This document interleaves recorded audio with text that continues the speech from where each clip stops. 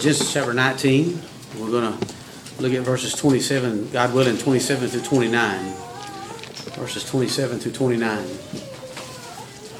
You recall that we've been looking at this chapter, I know, for quite some time now.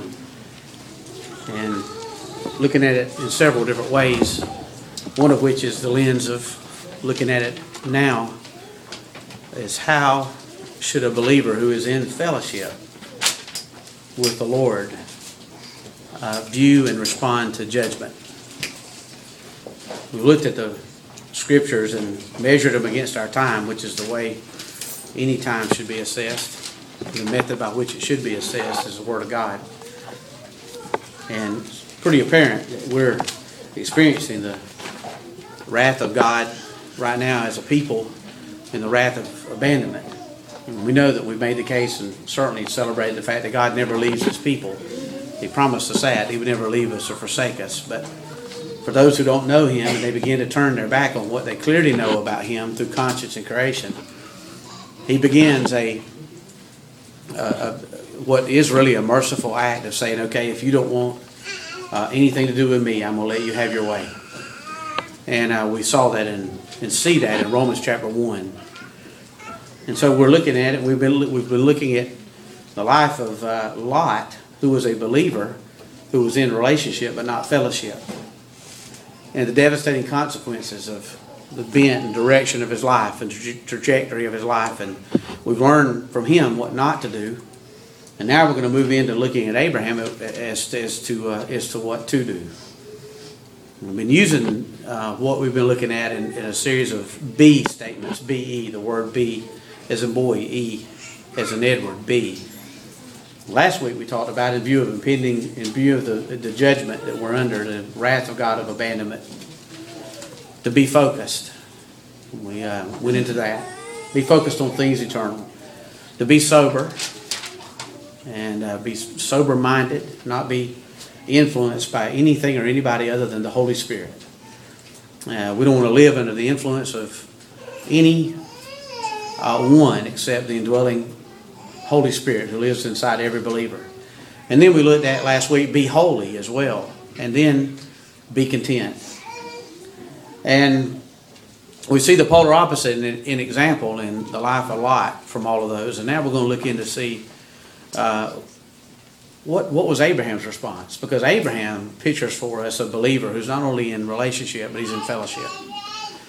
And I tell you this, I mean, just in my personal prayer life, I just want to say to the Lord, please, Lord, help me to be not like an Abraham, but help me to be like a Lot. Help me to be the man who's not only in a relationship with you, but God, now that you've purchased a relationship and got me in, please help me to be in fellowship with you. I want to be in fellowship with you.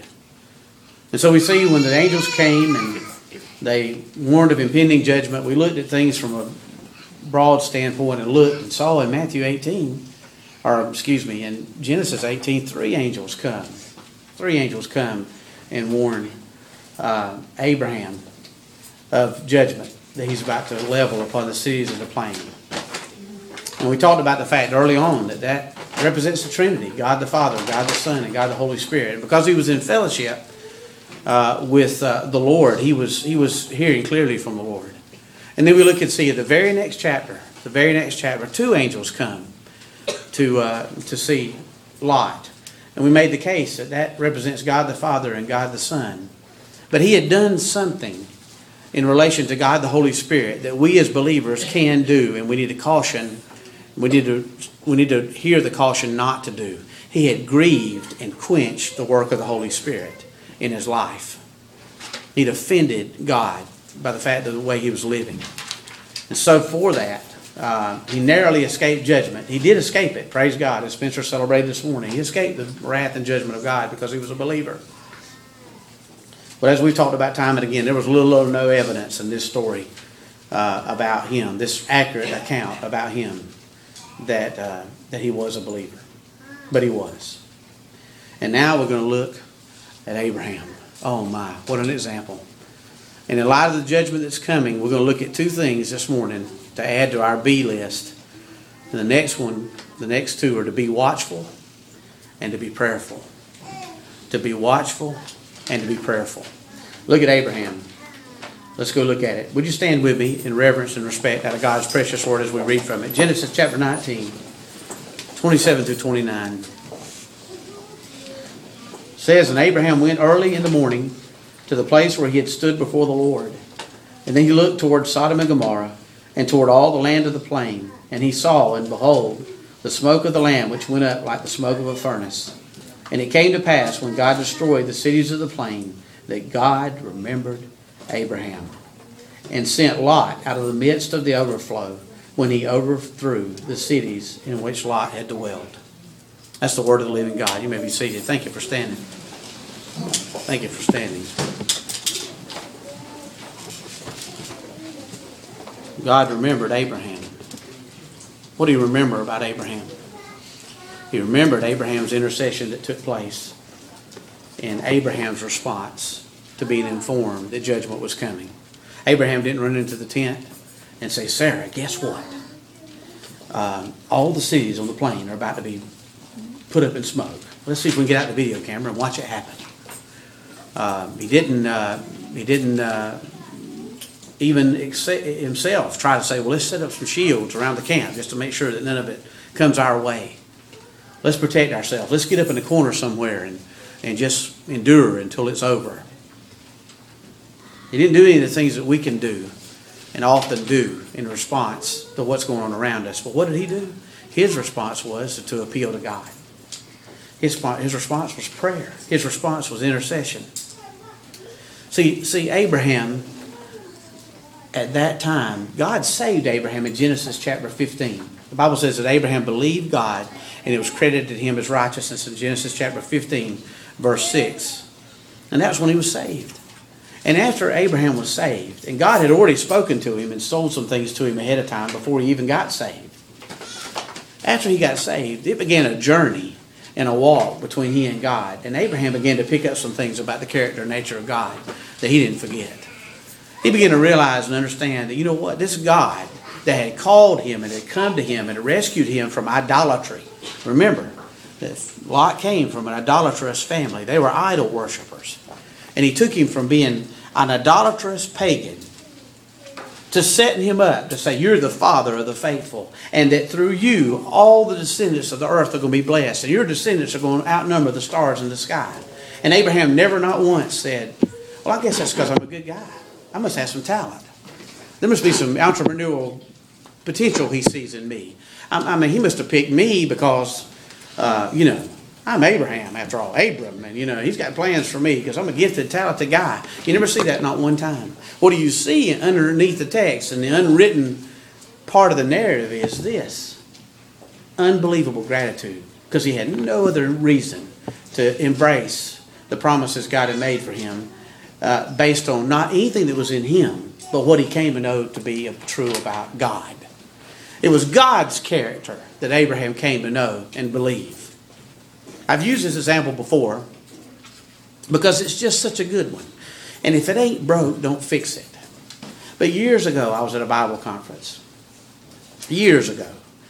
I'll never forget it. And Adrian Rogers was preaching, and he was a prince of preachers. He's in heaven right now, but boy, I'm telling you right now, he could just flat teach the Word of God. And he gave this example, and his whole message was on faith. And he gave this example that y'all have heard before maybe, but I believe it bears repeating. Somebody came to him one time, and he pastored a large church in Memphis, Tennessee, thousands of members, and he was a high-demand speaker. And somebody came to him once and said, Brother Adrian, pastor, you've got a beautiful wife, and you leave here all the time to go and fulfill a demanding speaking schedule that carries you all over the world. He said, you leave this beautiful wife at home by herself all the time. You must be a man of great faith to leave your wife here like that. And even though that was just a tongue-in-cheek remark and a cut-up, he turned to him in real seriousness and said, listen to this. I'm not a man of great faith. You just don't know my wife. He said, that's the character of faith. See, faith had nothing to do with Pastor Rogers, but had everything to do with what he knew about his wife. And he said, that's what faith in God's like. Faith in God has nothing to do with the person that expresses it, but has everything to do to the God to whom it is expressed. And to know God is where faith comes from. When I begin to know something about the character and nature of God and His ways and how He works, and He starts building a track record with me, and we put some stones in the stream that say, you know what, God did it then and He can do it again. God healed Jeff Summers' grandfather, and He can heal, and He still heals. And even if He doesn't heal, He's still God. Even if He doesn't do it my way, He's still God. Even if He doesn't do it according to my plan, He's still God, and He's still faithful. And Abraham came to know some things about God that became important to him in that moment. What do you know about God? Well, the reason he knew something about God is because he'd been watching all along. So before we're ever prayerful, we need to be watchful.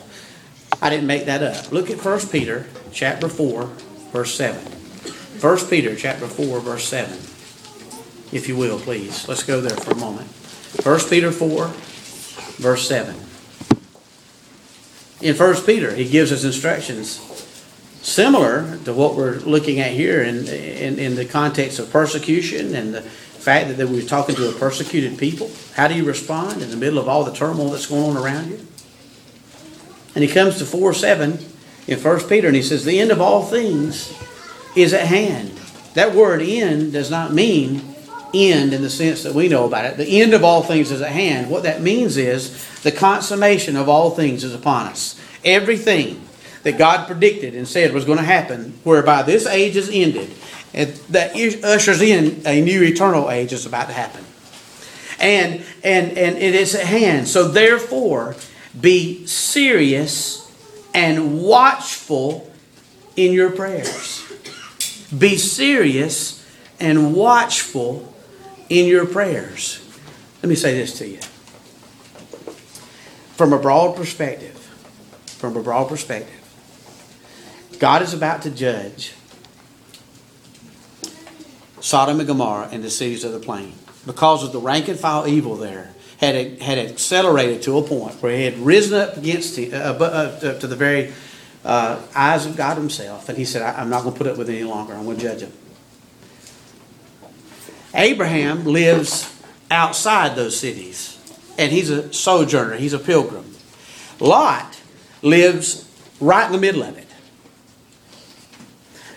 When God gets ready to exercise His wrath and judgment upon the cities, if you didn't know anything else about it, you would go, you know what? Who needs to know this first? Lot. Lot needs to know this first. Because here's the deal. He lives there. He lives there. I can get to Abraham later. But the person that needs to know this first is Lot. Because he lives there. But yet, who is it that's informed first? It's the believer who's in fellowship and relationship. See, he gets to know. Now, this is a big deal here. The Bible does say, as a matter of fact, let's turn there in Proverbs chapter 3. Proverbs chapter 3. And let's look at it, verse 32.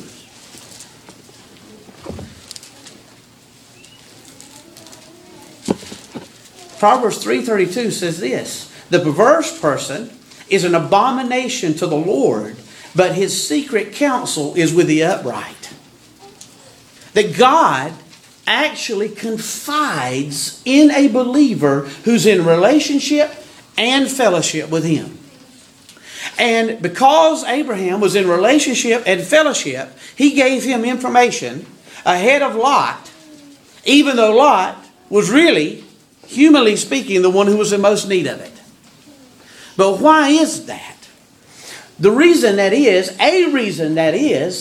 because the believer in fellowship, with that information, God knew what He was going to do with it.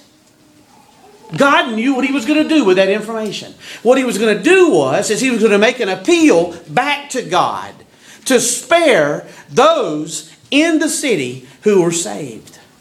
And not only that, but God, if you find enough of them who are saved, would you spare the rest of them as well? See, God knew He had found a man who had taken the time to know the heart of God and was being transformed into the heart of God. And so this man who knew the heart of God and had a heart like God, God knew that when he got the information to him, he would pray back to him based on what he knew about God.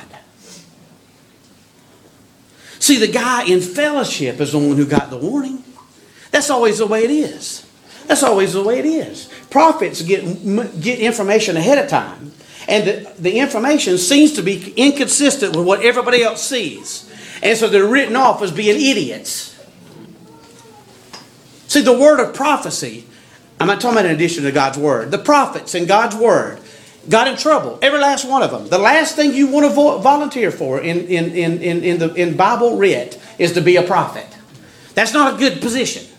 I'd rather have something else. I'd float a resume to become something else besides a prophet. And they get all these words from God and they look around and go, wait a minute now, hold on just a second.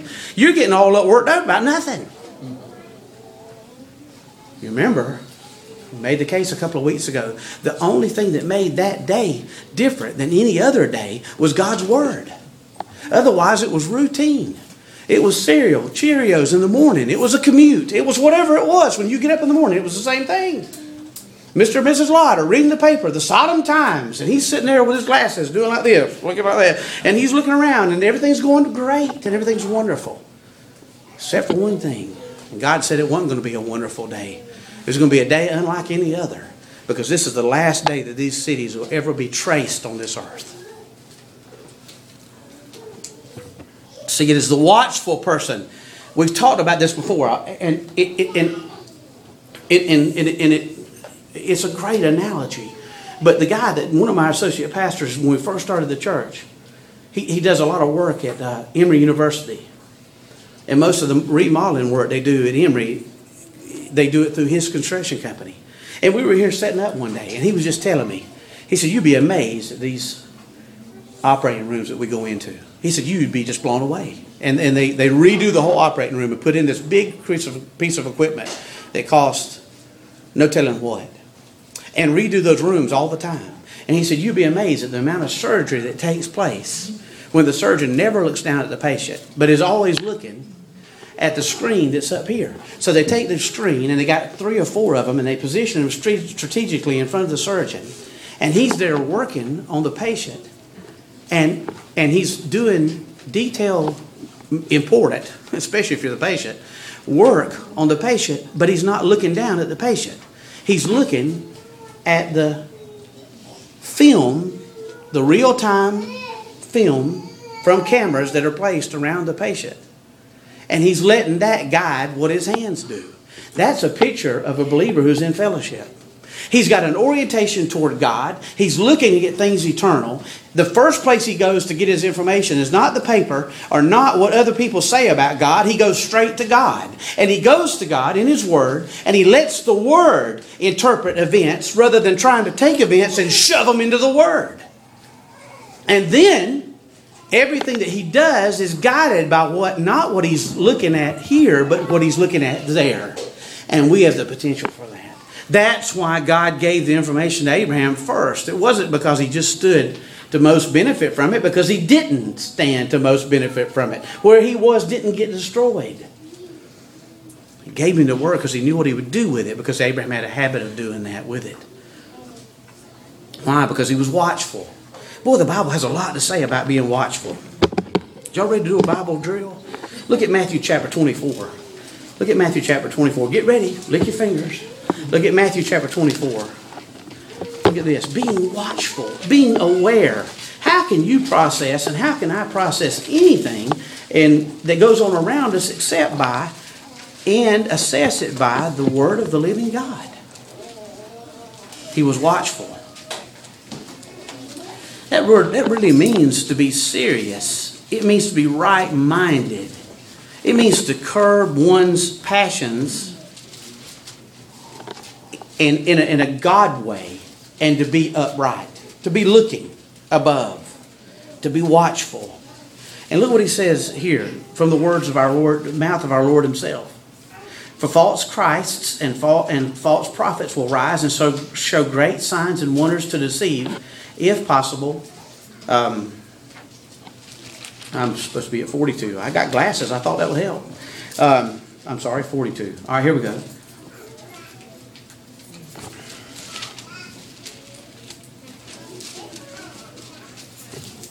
Watch therefore, Matthew chapter 24, verse 42. Watch therefore, for you know not what hour your Lord is coming. Look at 25:13. Turn over one there. At 25:13. Watch therefore, for you know neither the day nor the hour in which the Son of Man is coming. Chapter 26, verse 41.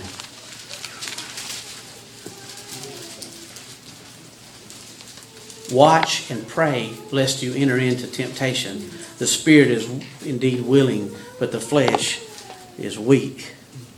Mark 13:33. Mark 13:33.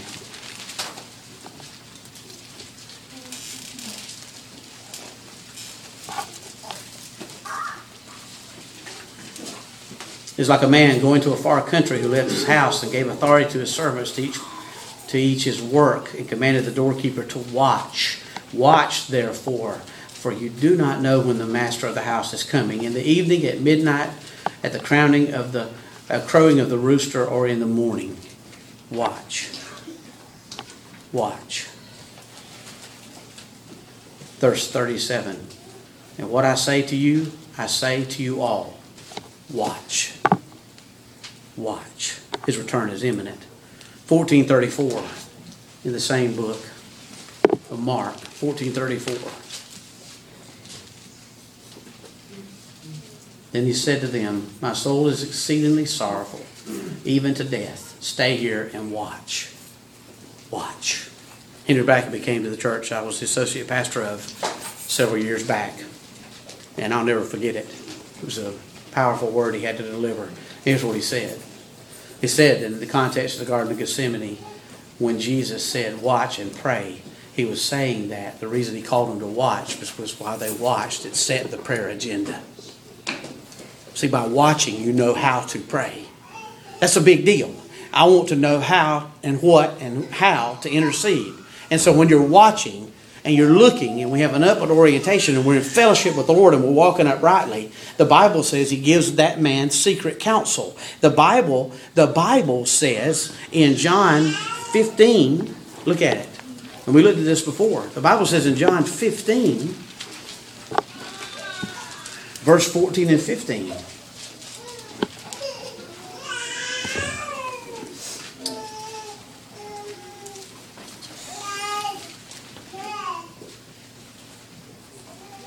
You are my friends if you do whatever I command you.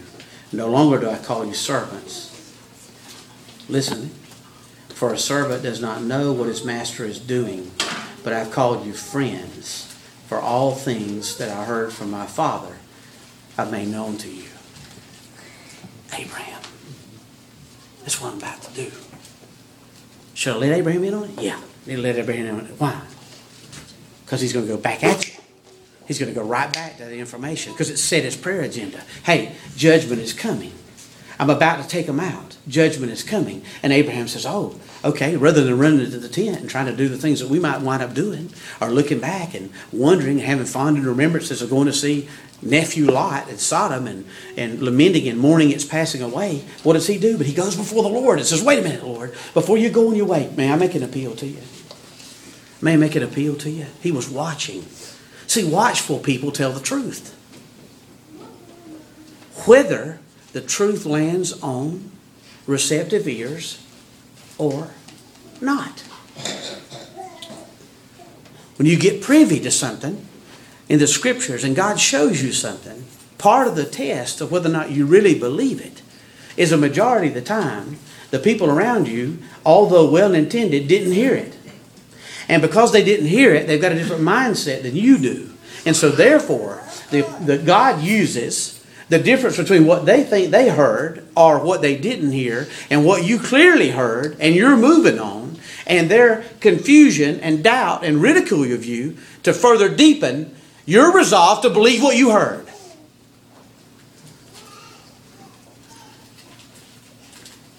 It'll be tested just like that. I promise you that. You get a word from the Lord, it's going to be tested.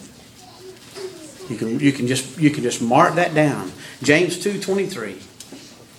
Let's follow the line of thinking here with Abraham. Look at James 2:23.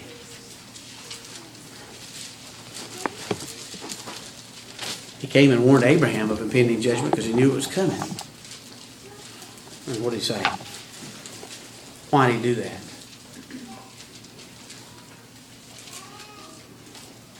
This is talking about Abraham's faith and works coming together when he offered up his son Isaac on the altar in Genesis chapter 22.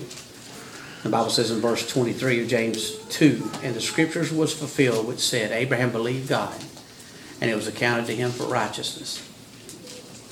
And Abraham was called the friend of God." I don't longer call you servant. I call you friend. Because a servant is not privy to what the master's doing. But because you're my friend, I'm going to tell you. And he told Abraham. Abraham was watchful. Abraham was looking for God. Abraham was looking, where are you working, God? Show me. Would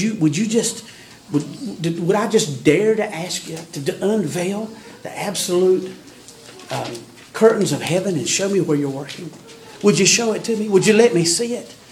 Would you let me see it? What Rosemary shared this morning. If anybody has any kind of appetite for listening to the things of God, whereas before they didn't, that's God. That doesn't come natural. When you're in front of somebody, you don't have to pray and ask the Lord. If they are asking questions, or it leads to some kind of questioning that leads to some spiritual direction or spiritual bent, don't bother asking God whether or not He's working. He's working. He's working. Because we don't come to that on our own. We don't reach those places on our own. God does that. That's a supernatural activity of God. He had a heads-up orientation. Because see, here's what everybody's looking for. We talked about this before. Look at Isaiah chapter 30. This is where we're living. This is where we're living. Look at Isaiah chapter 30. The prophet Isaiah prophesying to a rebellious people that God's getting ready to wipe out if they don't repent. And guess what? They didn't repent. And guess what? God wiped them out. And His word to a rebellious people. When people are in rebellion, they don't want to hear. They don't want to hear anything that runs against the grain. Isaiah chapter 30, verse 8 to 11. "Now go write it before them on a tablet and note it on a scroll, that it may be for time to come, forever and ever. That this is a rebellious people, lying children, children who will not hear the law of the Lord, who say to the seers, do not see, and to the prophets, do not prophesy to us right things. Speak to us smooth things. Prophesy deceits. Get out of the way. Turn aside from the path. Cause the Holy One of Israel to cease from before us." Who's the Holy One of Israel? Jesus. Cease! Get out of the way. This tiny life that I've built, with you out of it, even though I've put your name on it. It's a fraud, it's a sham, but don't send anybody my way to call it out as being a sham. I don't want to hear it. I got your name slapped on my finances. I got your name slapped on my family. I've got your name slapped on my priorities. It's all there, but it's a sham. It's window dressing, so don't come to me and ever say that Jesus is knocking on the door to get into a place that I put His name on. Don't do that. You ever do that in elementary school? When they come up to you and they say, and somebody's telling you something you don't want to hear, and they go like that. It's exactly what happened in Acts chapter 7 when Stephen was prophesying and said, "Here's your track record with God." And the Bible says they ran at him with their faces gnarled, and they stopped up their ears and they went like that, so he shut off his voice. Everything that the world's doing right now, and especially in this nation, is to stop that voice. Just stop that voice. If we have to kill him, we'll do it. If Jesus was walking the streets of Jerusalem right now, they would kill him all over again. But Isaiah was the friend of God. Abraham was a friend of God. I guess when you're a friend of God, you don't mind if you lose all other friends. Because that usually goes with the territory. You want to be misunderstood? Follow Christ. You know what? We use that term loosely. I want to follow Christ. You do? Really? Go look in the scriptures and see what that means. And then come back. Matter of fact, we should do that, didn't we? Count the cost. Did he say that? Go check it out. I'm not Amway. I don't have a meeting and then all of a sudden come up to you and go, boo, this is what it is. No. I'll let you know up front. You come in this meeting, that's what it's going to be like. Count the cost right now. This is it. Cease. Look at Ezekiel. Let's don't be so hard on the nation of Israel. Just look at the state of the church right now. Talk to me. I want some warm and fuzzy. Don't confront my flesh. Don't confront my sin. Don't confront my rebellion. Even though it's cloaked so well. Somebody might get on to it. Let me tell you this. The problem is that prophets in the Bible, the problem is not that they were wrong. They were just right too early. It wasn't that they were wrong. They were just right too early. Because see, what they said was coming did indeed come. But there was no evidence in the mind of the rebellion around them that it was. Until it did. And it did. Look at Ezekiel chapter 2 verse 4. This is God commissioning his prophet. And by the way, again, you wouldn't want to apply for that. There's no way. Oh, I want to be an Ezekiel. I want to be a Elijah or Isaiah. Get sawn in half by a wooden saw. You wouldn't apply. If I promise you wouldn't flood a resume for this position. Here's what he said to him. They're impudent and stubborn children. I am sending you to them, and you shall say to them, thus says the Lord God. As for them, whether they hear or whether they refuse, for they are a rebellious house, yet they will know that a prophet has been among them. Let me ask you a question. How many times have you heard it said, or maybe you've practiced this, that I'm not going to say anything because I don't anticipate it's going to be received well? Have you ever done that? I have. I'm not going to say it because I don't anticipate this is going to be received well. Well, is what you're about to say Spirit-led? Is it of the Lord? Well, as far as I know, I believe it is. Well, since when do results dictate obedience? We live in such a pragmatic age. That's how we are. We assess everything as to whether or not it works. If it works, it must be of the Lord. If it doesn't, it must not be. That's good except for the Bible. Other than the Bible, that just messes everything up. The Bible has a way of just messing our thoughts up so badly. And yet God speaks to this prophet and says, here's the deal. I hold you not responsible. You have no response involved in their response. That's up to me and them. But here's what I hold you responsible for. You speak the truth. And when it's the end of the day, when you go down the road, if they send you down the road, at least they'll know a prophet has been among them. You spoke the truth. Look what it says. And you, son of man, do not be afraid of them. Don't be afraid of their words. Though briars and thorns are with you, and you dwell among scorpions. Well, that's flattering. Do not be afraid of their words or be dismayed by their looks, though they are a rebellious house. You shall speak my words to them, and whether they hear or whether they refuse, for they are rebellious. But you, son of man, hear what I say to you. Do not be rebellious like that rebellious house. Open your mouth and eat what I give you. You want to be rebellious? Just like them? Take what I've given you and withhold it. That's what the church is doing nowadays in our culture. We're taking what God's given us and we're withholding it. Look at 16, Ezekiel 3:16. There are two people personified here. There are two warnings. There are two things, two commissions. The first one is to unsaved people, actually. And the second one is to save people who don't act like it. All right, here's the first one. This is lost people. Now it shall come to the pass at the end of the 7 days that the word of the Lord came to me, saying, Son of man, I have made you a watchman. A watchman for the house of Israel. Therefore hear a word from my mouth, and give them warning from me. When I say to the wicked, that means lost people, you shall surely die, and you give him no warning, nor speak to warn the wicked man from his wicked ways, to save his life.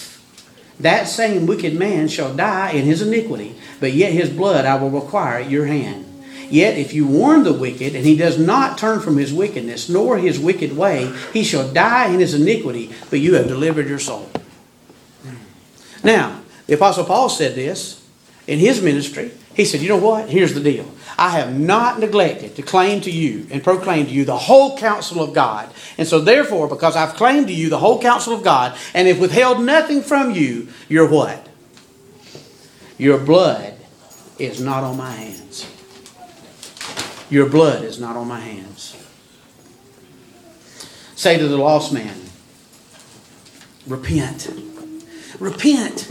I'm convinced that's the second greatest word in the English language, is repent. It's second only to Jesus. Repent. Repent. Agree with God. Come into agreement with Him against yourself and repent. The Lord said, I take no pleasure in the death of the ungodly, but that she should repent. That was Abraham's disposition towards Sodom and Gomorrah. He was there long enough to know they deserved everything they had coming to them. But what did he make an appeal for? He not only made an appeal for those who were righteous, but he made an appeal that on the basis of a limited number of people that you find righteous, will you stretch it out more for Sodom and Gomorrah to repent? He had found the heart of God. Boy, we need to get that. We need to receive that. We need to own that, dear ones. And say, you know what? They've got what's coming to them. God's a just God. But you know what? Because of my personal experience, I found Him to be a Savior. And God, give them one more chance. Turn this thing around one more time. Give them a chance that they would repent. God is not unjust if they don't. He is not unloving if they don't. His character remains intact. But our appeal to Him should be based on His character. And you cannot make an appeal to Him in prayer based on His character unless you spent some time getting to know it.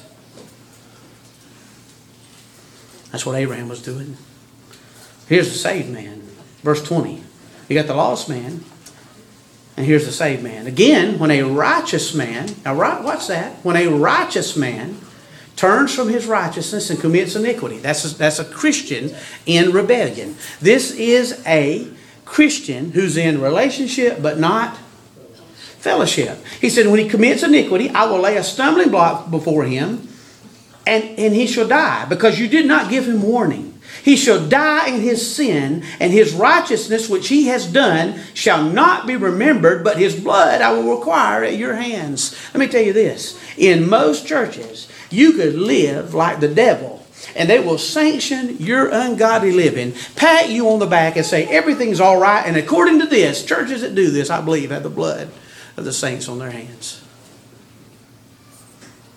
We have a vested interest in one another. That's why we try to stay distant and far removed sometimes.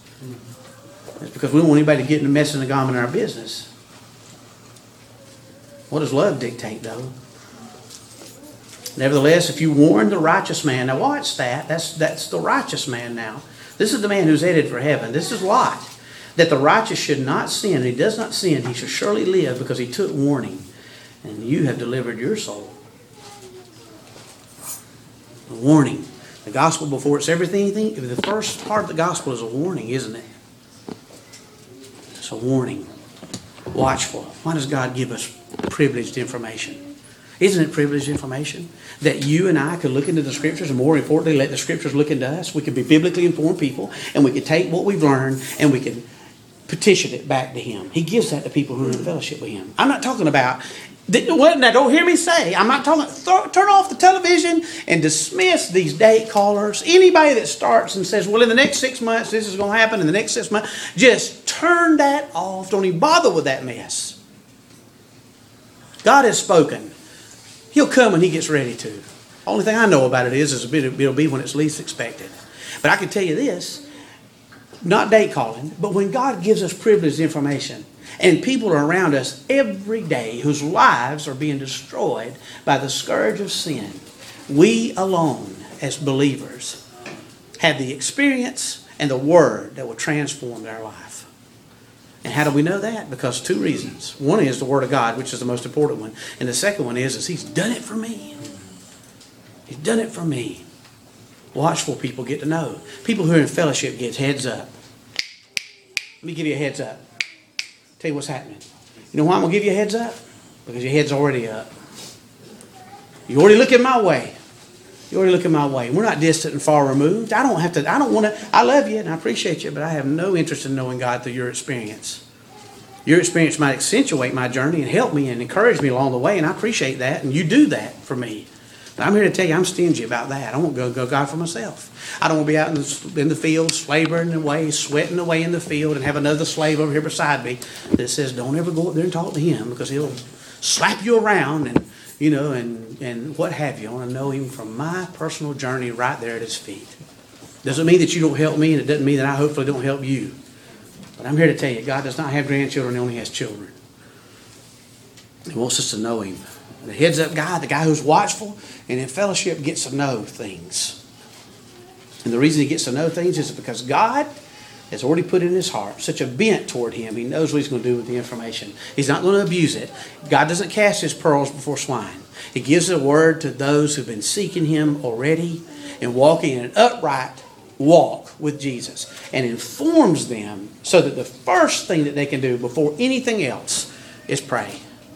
I'm just going here to tell you, I don't see it in the Bible where the imminent return of Jesus Christ means we go out and just spitting ourselves to death in a bunch of undirected, unguarded, unchecked frenzy of activity because judgment's coming. I believe it's much more ordinary but yet extraordinary than that.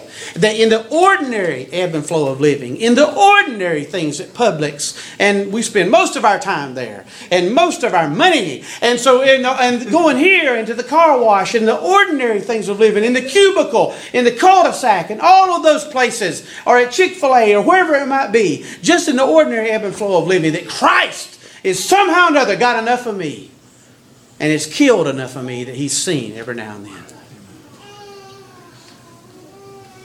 You know what? Not just seen, but heard from.